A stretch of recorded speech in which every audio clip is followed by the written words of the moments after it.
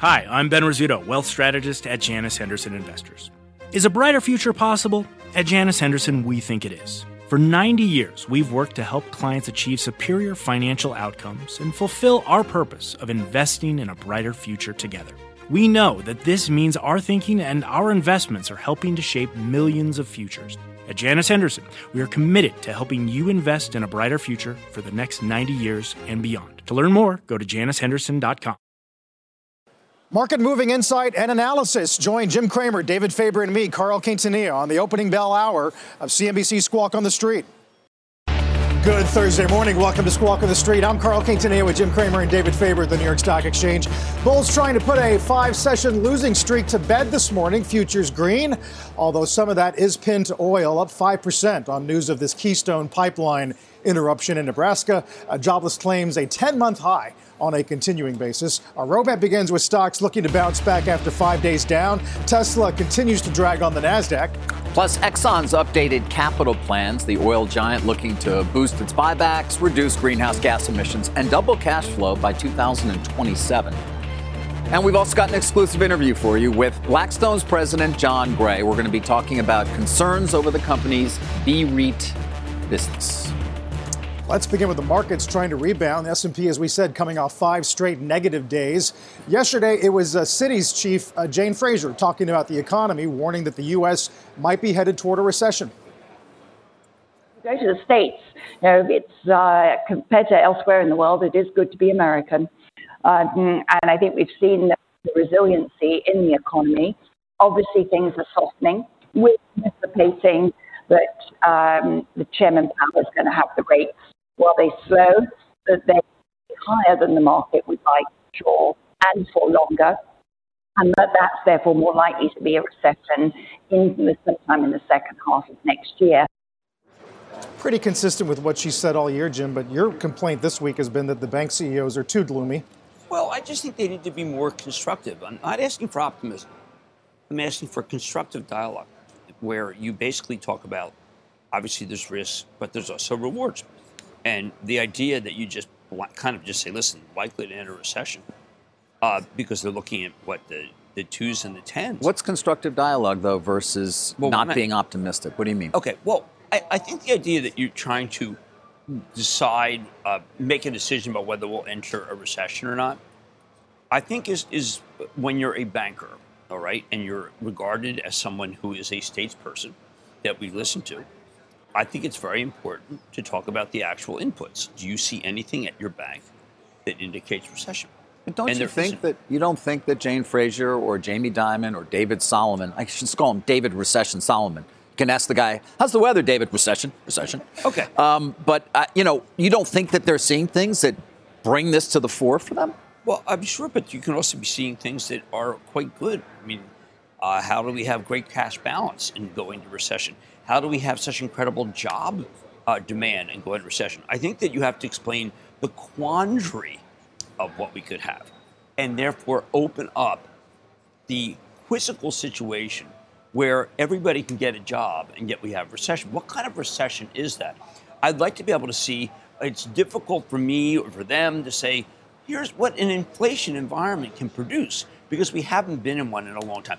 I want more of a discussion about how you could have what you see in your dashboard and a recession, as opposed to just sticking your finger up and saying there's got to be a recession. That's all. I'm saying that when we look at things, we often wonder how they happen.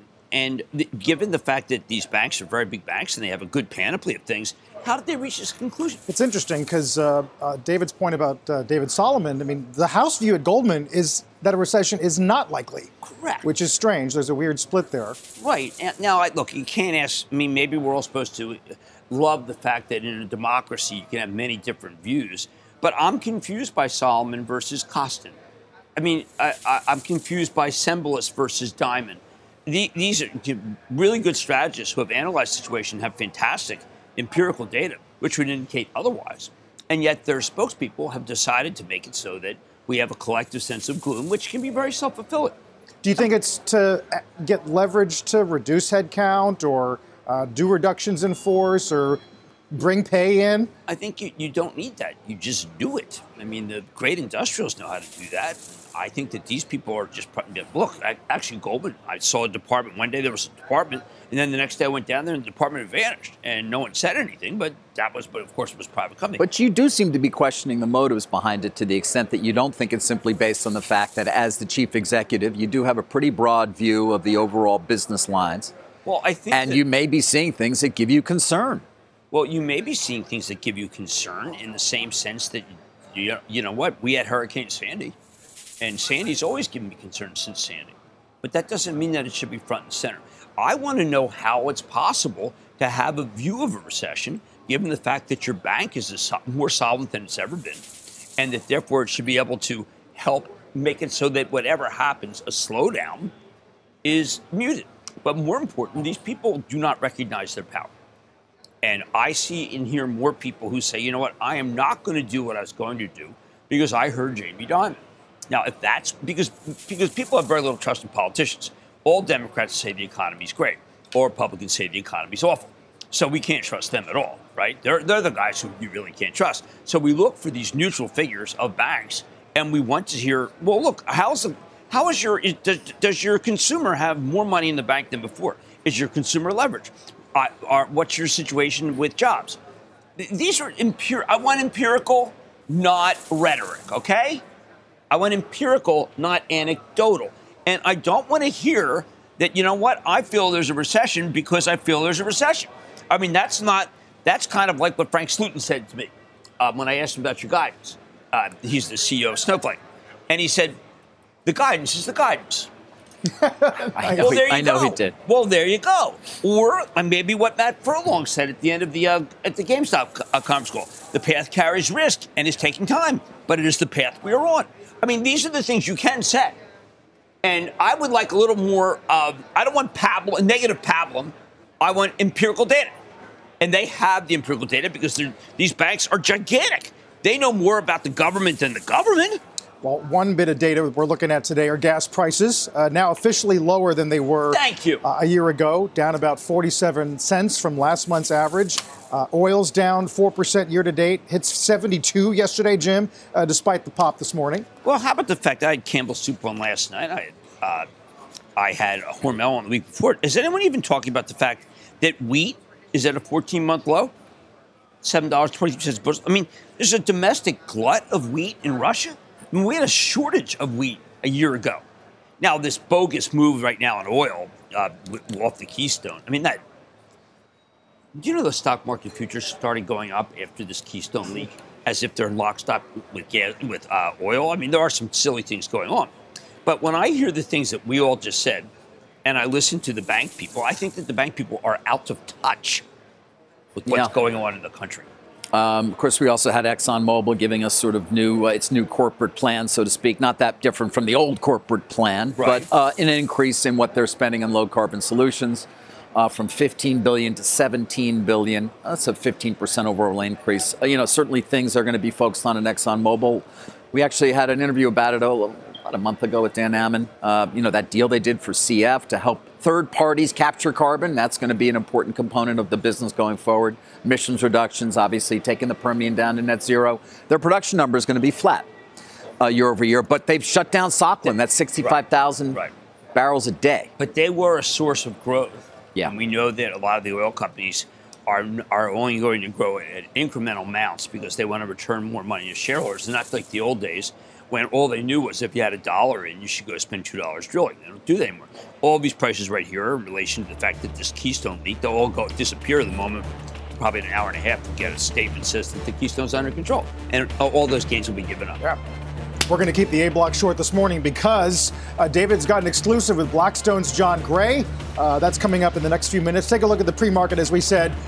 Green arrows on this Thursday, coming off of claims. 230K was in line, but continuing claims the highest since February. Back in a moment.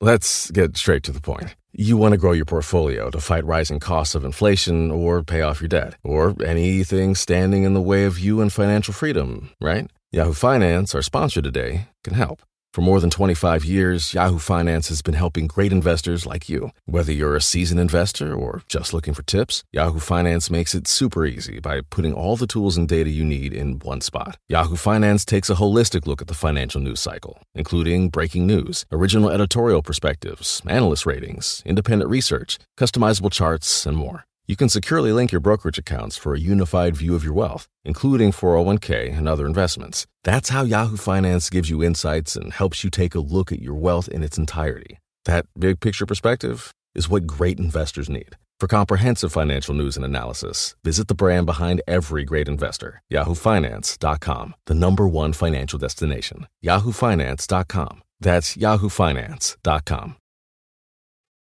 1 week ago, Blackstone's highly successful BREIT notified its investors that requests to repurchase ownership stakes in the REIT had exceeded the 2% monthly and 5% quarterly limit.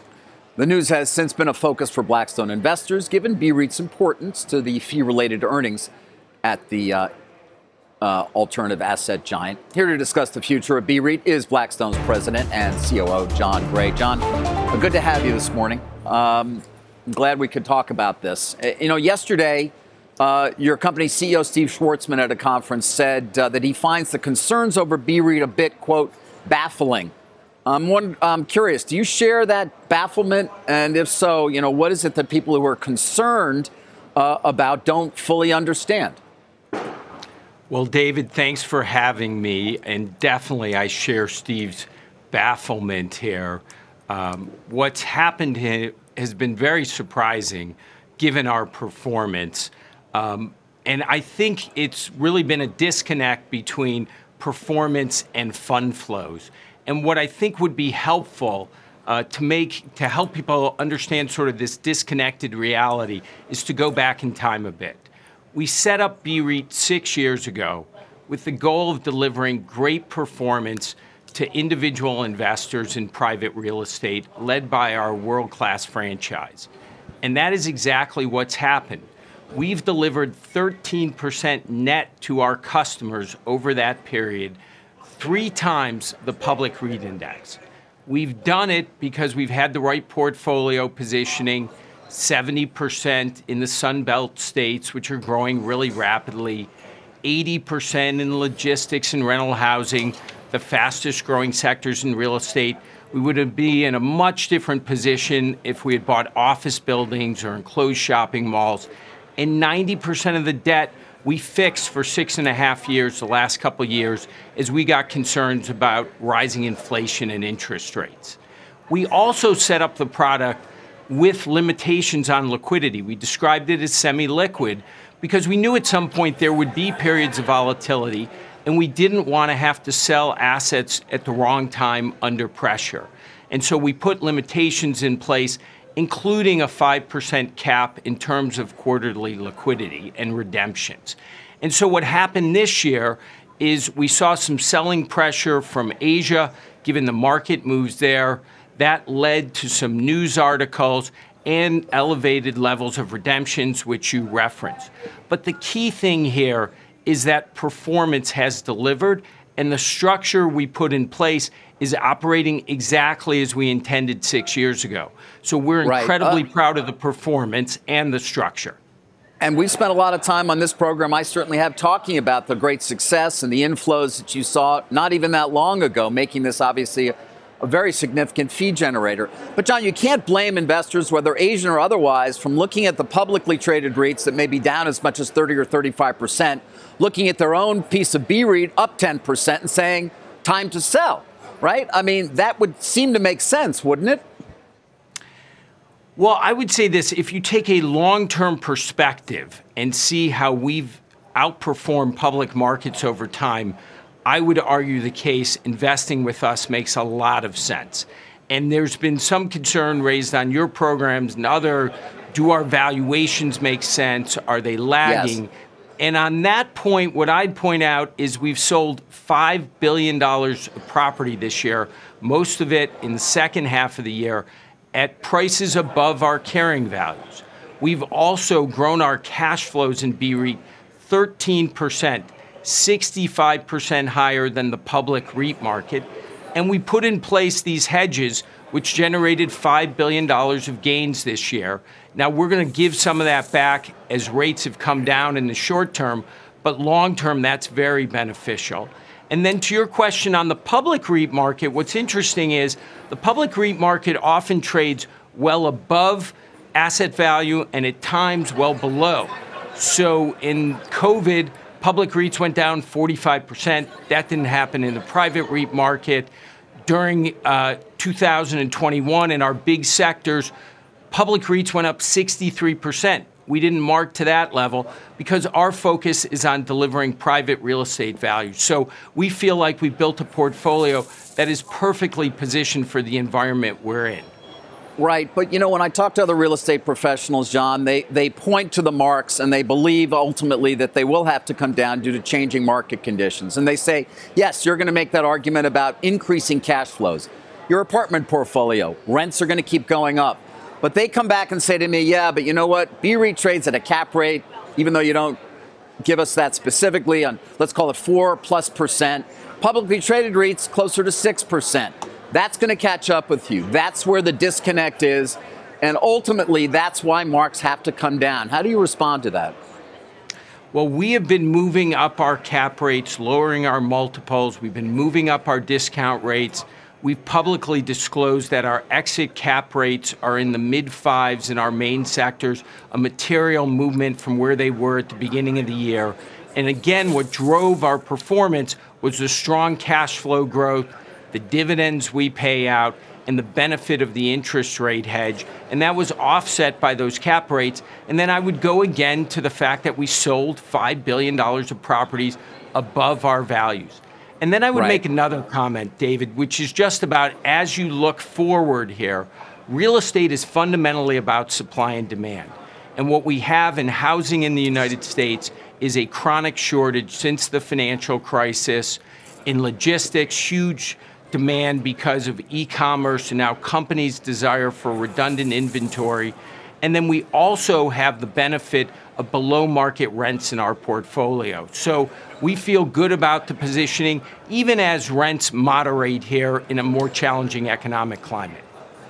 Do you think that there was a failure amongst a lot of the investor base to understand the terms by which they were investing? I don't think so. I think the big concern, I was up in Boston yesterday talking with a number of our financial advisor partners. The big concern is that because a subset of investors decide to seek liquidity, that the investors who remain in the vehicle somehow will have a worse outcome. And that goes back to the importance of the structure we put in place. It's so important that we have a vehicle where there are limitations on liquidity.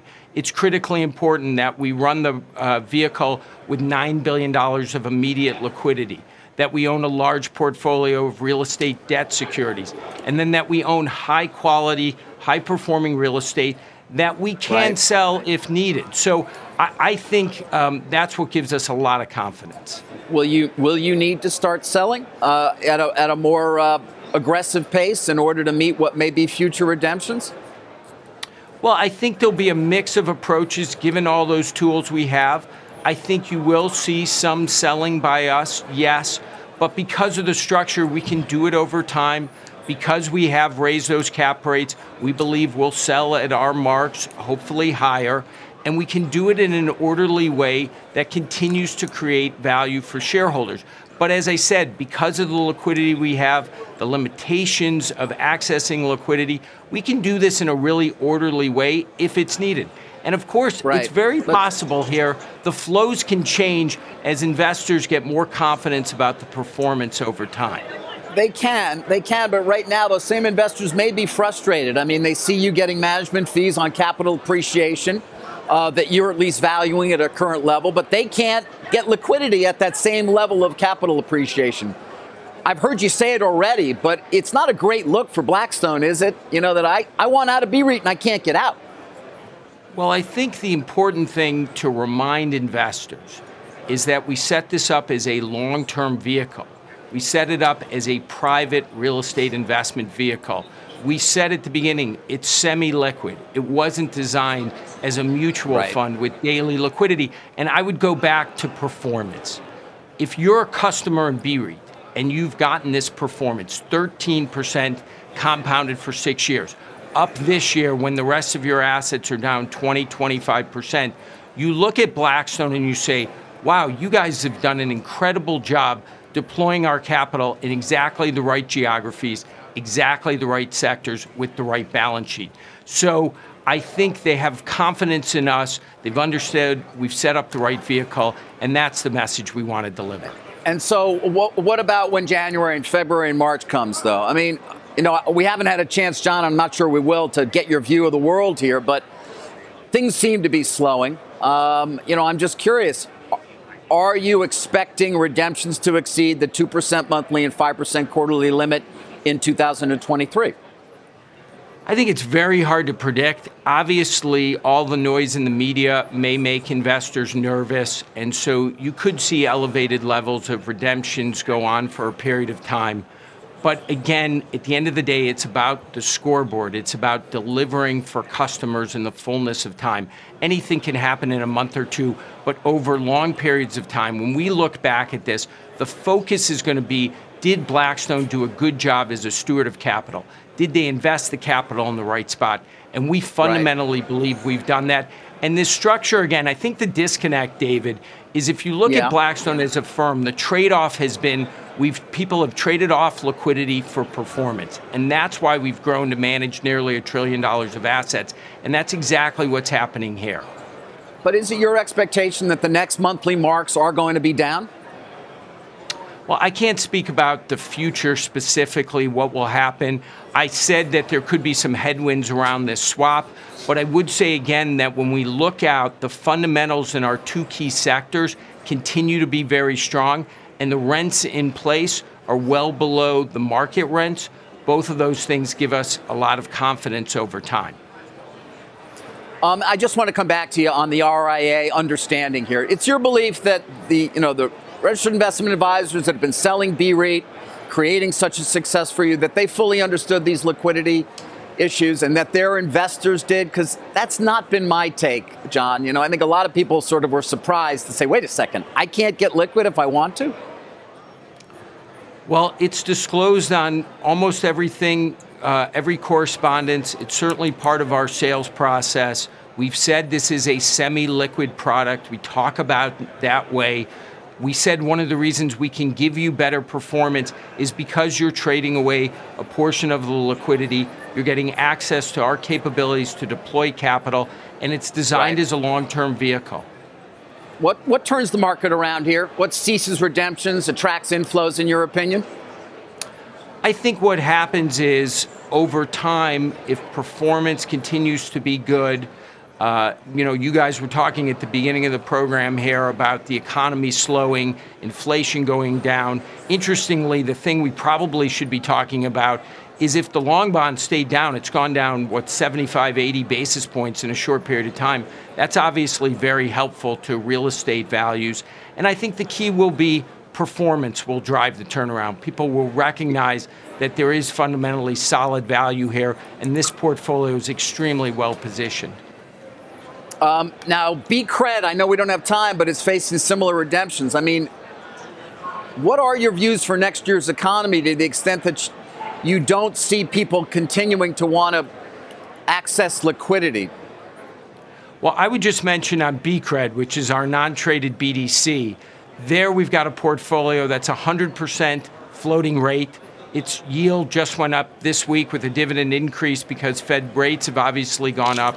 95% senior debt, and it has 0% default. We think it's a really well-positioned product, and again, we think performance will be good.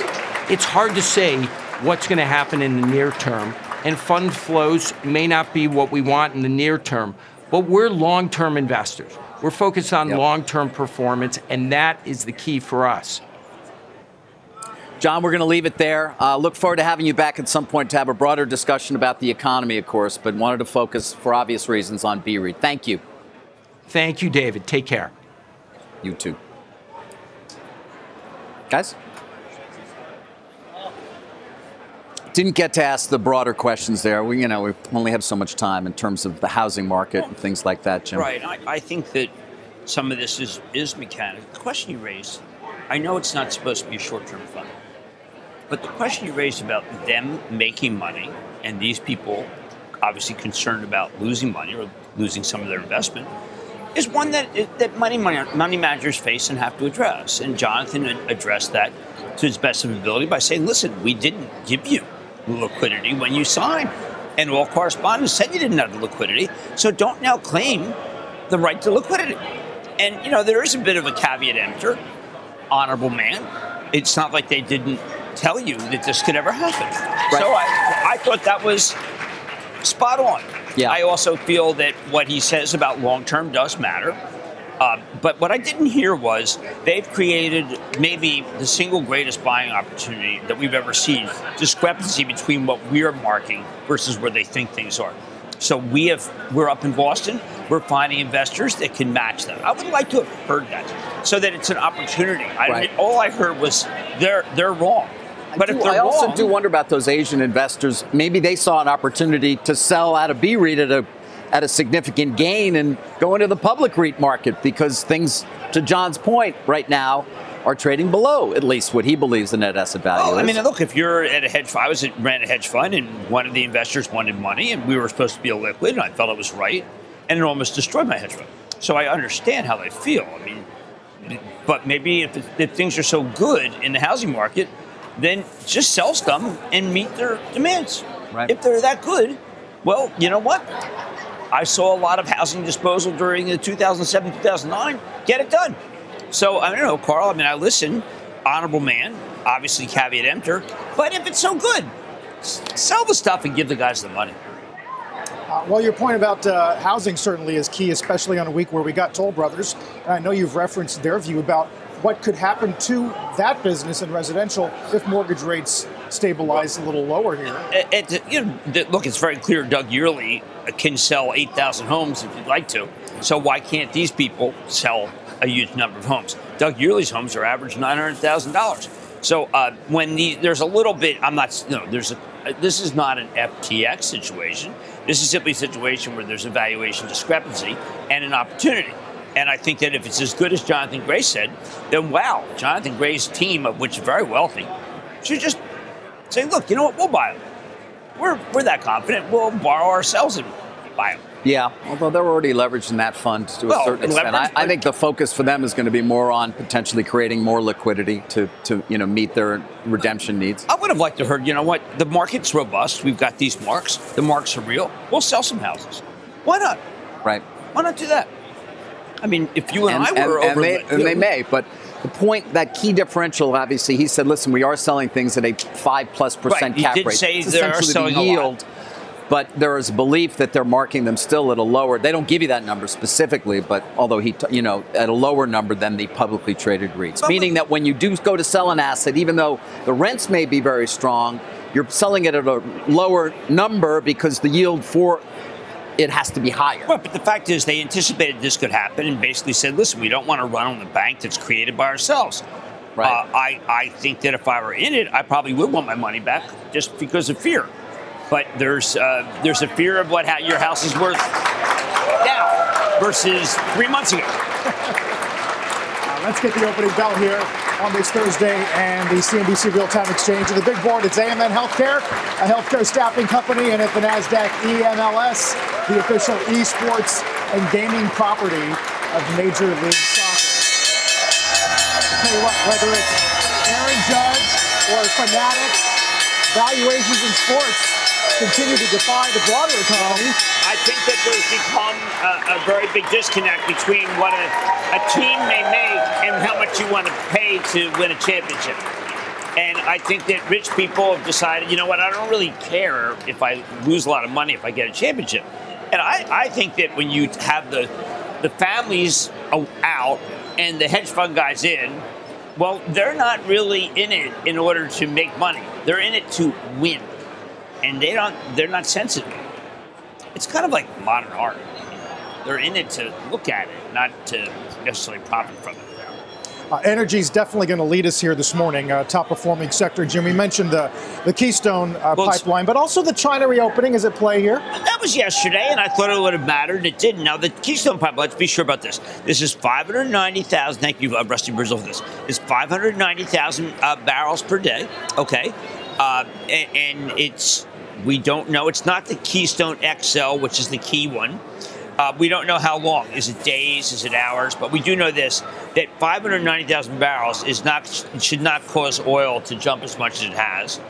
And it will be fixed. It's a temporary thing. And if you want to trade off of that, go ahead. I think that I happen to like oil, but if you don't, this is a great opportunity to sell. Period. End of story. 590,000 barrels, take it off the market for X number of days.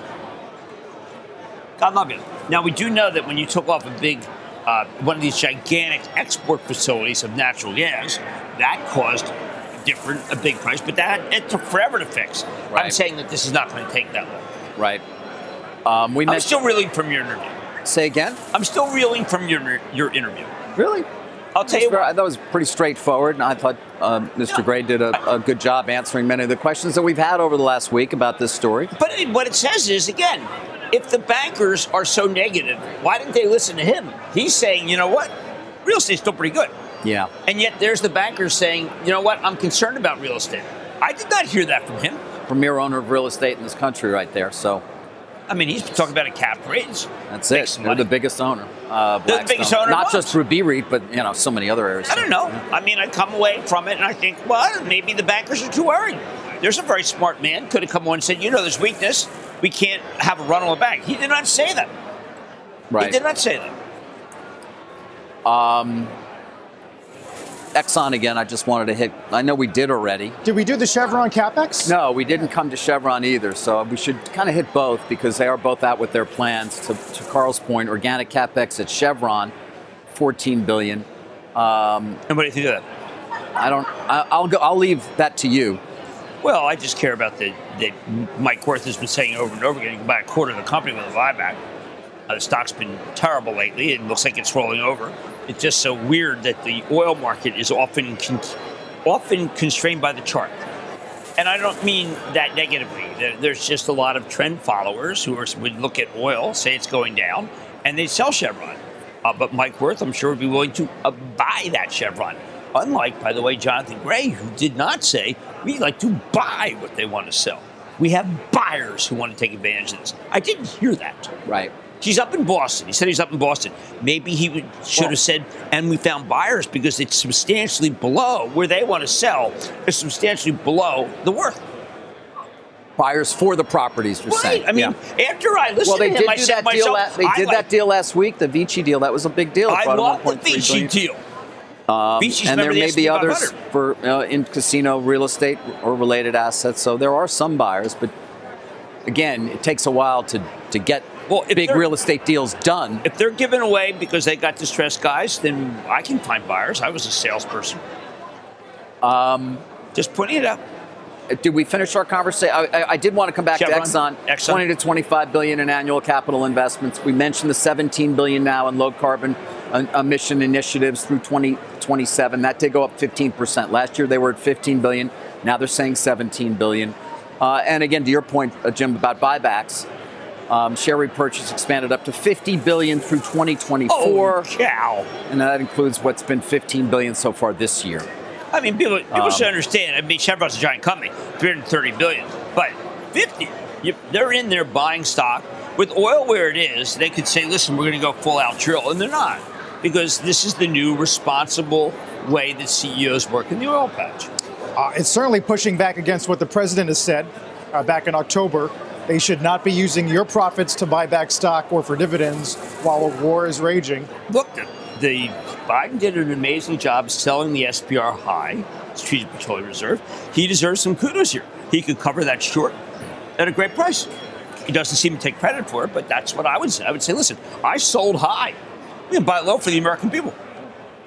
Tesla's going to be a story today, a bunch of swirling things. It's lost 172, which is not quite the November low of 166. But the story, Jim, about bankers considering margin loans to replace some of that high interest debt. I saw that. And, I think that the great thing about the collateral is it's fungible. You can do it.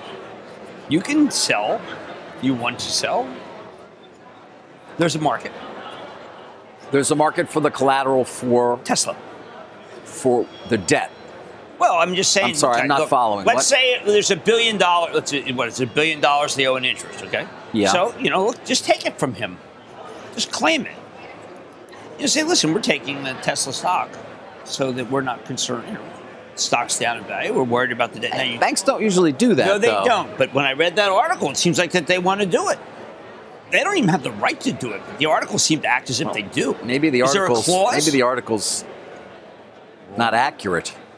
You're saying that the article? I don't know. Reporting on Tesla being inaccurate. I just feel like usually Musk will come out and say this is false. Right. That's true.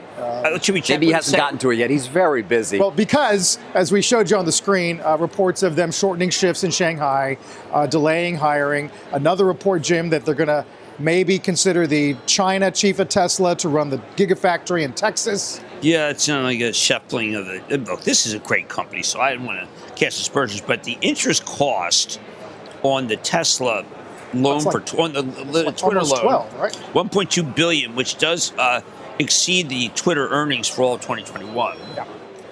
It may have been an ill-advised purchase, for all I know. $44 billion for Twitter. It may have been an ill-advised purchase. Yeah. Because it's probably worth what, 20? I don't 15? have any idea what it's worth. I mean, at some point, I guess we'll get some financials. He's got outside investors, so one would expect we'll see something.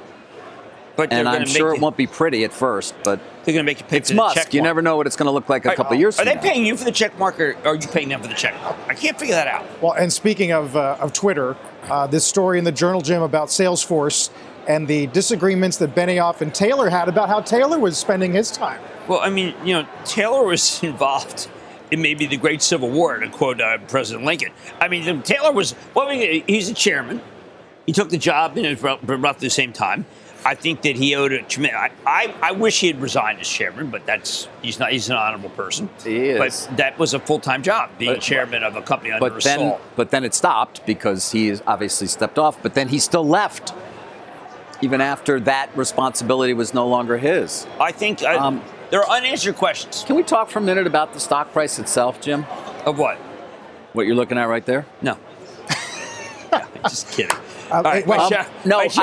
I mean, you've got Starboard in there. My travel trust owns it. You've got, I mean, this has turned into a real rout, man. It is a rout. 52% down this year, and you can take a look at 2 years. No, it's been one of the great growth companies, but I've liked it since 8. But this is an example of a classic round trip. Do you think at some point things with Jeff Smith at Starboard become less constructive between Benioff and Smith? It is, it's constructive now. From both sides, I understand it's constructive. But at this point, I think that constructive would be, can we figure out how to make it so that the stock goes higher? Yeah. As opposed to just saying, you know what, everything's fine. We need to know, is business good? And what would that? Yes. What would that be? Well, I think. Do you agree with some of the assumptions he's making in terms of just let's get profitability up because it lags peers? I like companies right now in this moment, not to be specific to Salesforce, where the expenses are far more under control than the revenues. Not unlike Mark Zuckerberg, who did come out and say, "Look, our expenses are out of line with our revenues." I'd like to hear that, but you know what? What you really have to do is you have to grill Mark on it. Yeah. Downgraded today, by the way, over at Baird. Macro headwinds and the departures, they say, could portend execution risk. But, Butterfield stayed a little bit longer than I thought he would. That's when they bought Slack. Yep. All right, I'm going to posit something. Maybe, just maybe, it's a bargain. It's got a real business, $40 billion, basically in cash. It's done quite well. The product's very good. Well, and if you're right about some headwinds like currencies turning around next year. Currencies was 6%. People were saying the profit 14% is the lowest ever, but if you add back the currency, you're talking about 19 to 20% of a great growth company. My charitable trust owns it, and frankly, if I had a few more answers, I'd probably want to buy more.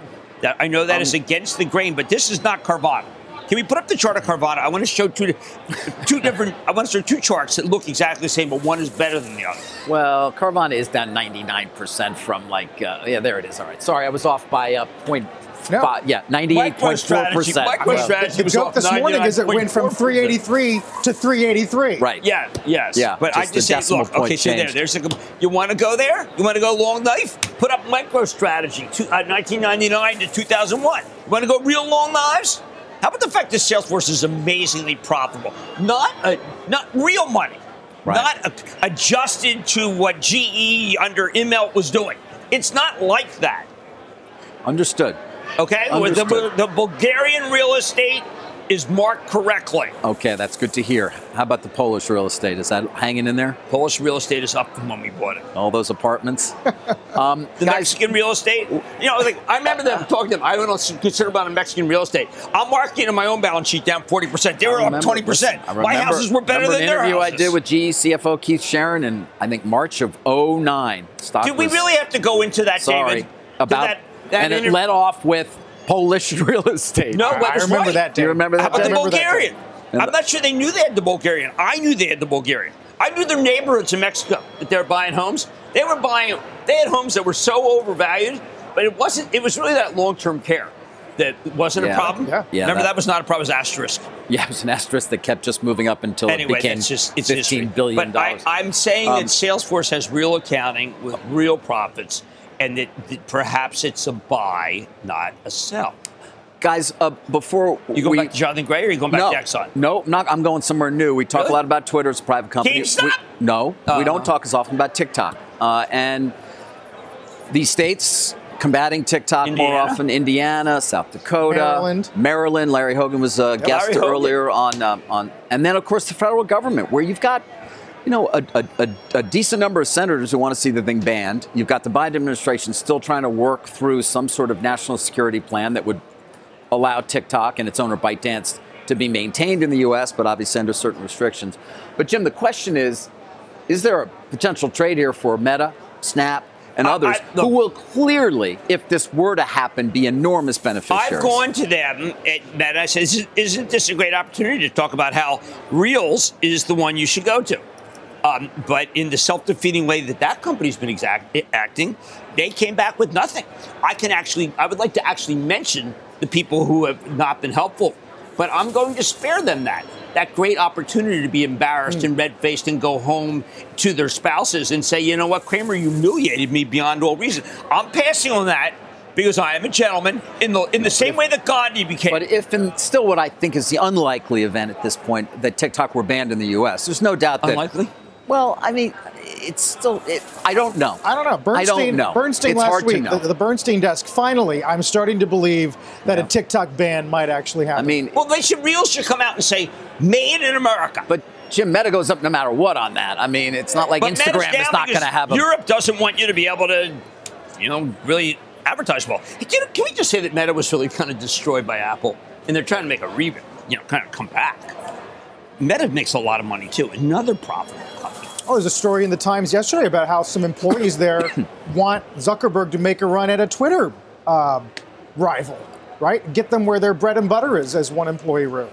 Well, I guess so. Can we put up a chart of Meta and Salesforce and Carvana? You want to make yourself feel better? No. Oh, Schadenfreude? No. I've liked Salesforce since 8. The crime I committed is what Karen Kramer once told me about. You didn't sell. She said there is nothing worse, including some of the things subsequently, than letting a gain turn into a loss. Well, you still have 120 points to go on Salesforce, so I think you're looking okay. You know what? I'm going to go take my Salesforce charitable trust and go buy some of the B-Read that is substantially undervalued by Jonathan Gray. I don't know. I mean, I listened to an interview this morning with a guy by the name of Mr. Wonderful, grilled by our own people. Got some eyeballs today. And I was actually, I felt it was a suboptimal situation developing there on the show. Yeah. Distinctly. We got most of these sectors playing some risk on: energy, financials, industrials, tech. Let's get to Bob Pisani this morning. Hey, Bob.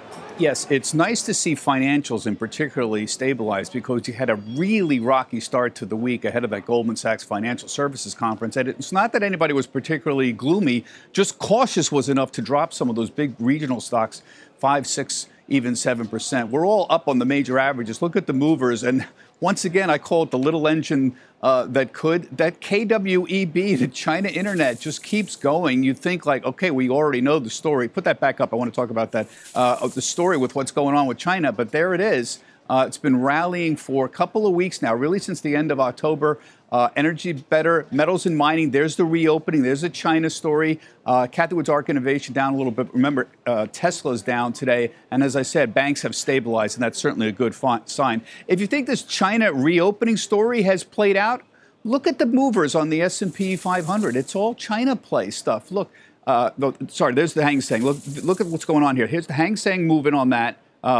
Again, on the China reopening story. But look at the big movers here. Las Vegas Sands, $49. That's a new high for Las Vegas Sands. Wynn Resorts is moving up. That's not a new high. But Freeport, that's another classic China play. Freeport was $28 6 weeks ago. Now it's $39. Metals and mining stocks, every day I put up the XME. They keep moving. Steel stocks keep moving. And there's Halliburton also. So these are the big, the S&P 500 leaders, and the majority there are moving on the China play right now. So as I mentioned, Hang Seng was up 3% overnight. Shanghai and Shenzhen were down a little bit, but they've rallied. This has been a big rally in China. Remember, most of the developed world is short China. So the Hang Seng has rallied 30% in, we're talking 5 weeks or so. The Shenzhen, which is sort of like the NASDAQ, Shanghai is moving. You notice the Shanghai hasn't moved as much. Look, the Shanghai has a lot of the state-owned enterprises, older companies. The Hang Seng, a little bit different. It's mostly owned by foreign investors, and they've been underweight. The outside of China investors have been underweight, shorting China all year. Now, some of this may, in fact, be short covering that we've seen, reason that the Hang Seng has been moving up so much. So the shorts are getting run over a little bit in the last few weeks on the reopening story. Speaking of heavy volume, we saw heavy volume in KWeb, as I mentioned, but we've seen heavy volume in some very interesting sectors. I follow ETFs. Now, Tesla is right near a 2-year low right now. Of course, we've got issues with Shanghai production today. The headline is, this is one of the hot ETFs of the year. This is the Tesla bear ETF. So if Tesla is down 1%, this goes up 1%. You get the inverse of Tesla, and it resets on a daily basis. Very important to note that. This has been a monster. It's up about 40% since the end of October. It's had big inflows. This is played by the daily people who want to play around with Tesla. Speaking of messing around, GameStop has broken some very important support recently. Of course, we had the earnings report out. It was a little disappointing. Not that that means much. We have, 3 analysts covering GameStop these days? But GameStop's been in a 24 to 28 range for a long time now. And when it broke below that, Carl, particularly when it hit 22 in the last day or two, we saw some accelerated movement there. So, yes, technicals very much matter in a stock like GameStop. Carl, back to you. All right, Bob, thanks so much. Bob Pisani this morning.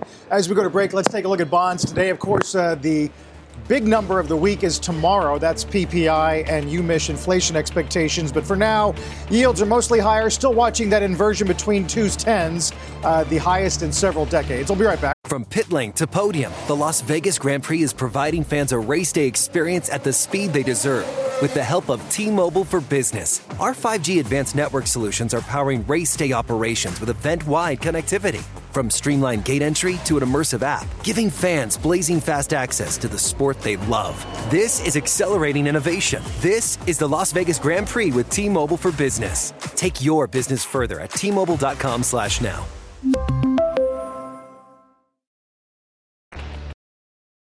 Take a look at the markets this morning. We have not had a single session this month in which all 3 stock indices, major indices, have closed higher. We'll see if we can do it today. Last one was November 30. We'll get Stop Trading with Jim in a moment. Jim, what is on Mad tonight? I'm going to go see Mark Benioff. He's in town. It's at the Javits Center. I'm going to sit down, get answers. I think we all deserve answers. Buy Travel Trust deserves answers. People out there deserve answers. The answers may be positive.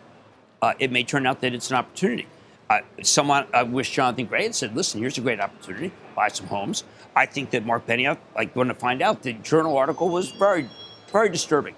Journal article basically talked about how a company that may be divisive, where perhaps they're not able to do what they should because of the fighting and the inability to have a co-CEO. Let's get some answers. And maybe the answers are going to be that this is an opportunity, or maybe the answers are going to be, you know what, it's kryptonite. It's kryptonite. You've not made up your mind. At least not right now. I like to have as many answers as possible to things that are concerning to our viewers. And am I sanguine about the situation? I think that would show a lack of rigor that I'd like to think I'm beyond. All right, Jim. There we go. See you tonight. Okay. 6 o'clock. It's going to be a good interview. Yeah, I can't wait. Thank you. Mad Money, 6 p.m. Eastern Time. When we come back, don't miss our exclusive interview with the CEO of Unilever, reportedly weighing the sale of some ice cream brands worth around $3 billion as the Bulls finally have some green arrows to talk about after 5 days down. We're back in a moment. You've been listening to The Opening Bell on CNBC's Squawk on the Street. From a flat tire in the city to a dead battery on a distant drive, AAA is partnering with T-Mobile for Business to accelerate response times and get more drivers back on the road fast. Our nationwide connectivity powers location telematics, so AAA's fleet can find stranded drivers quickly while being fully equipped with the in-vehicle tools to have answers when they get there. This is elevating the member experience. This is AAA with T-Mobile for Business. Take your business further at T-Mobile.com/now.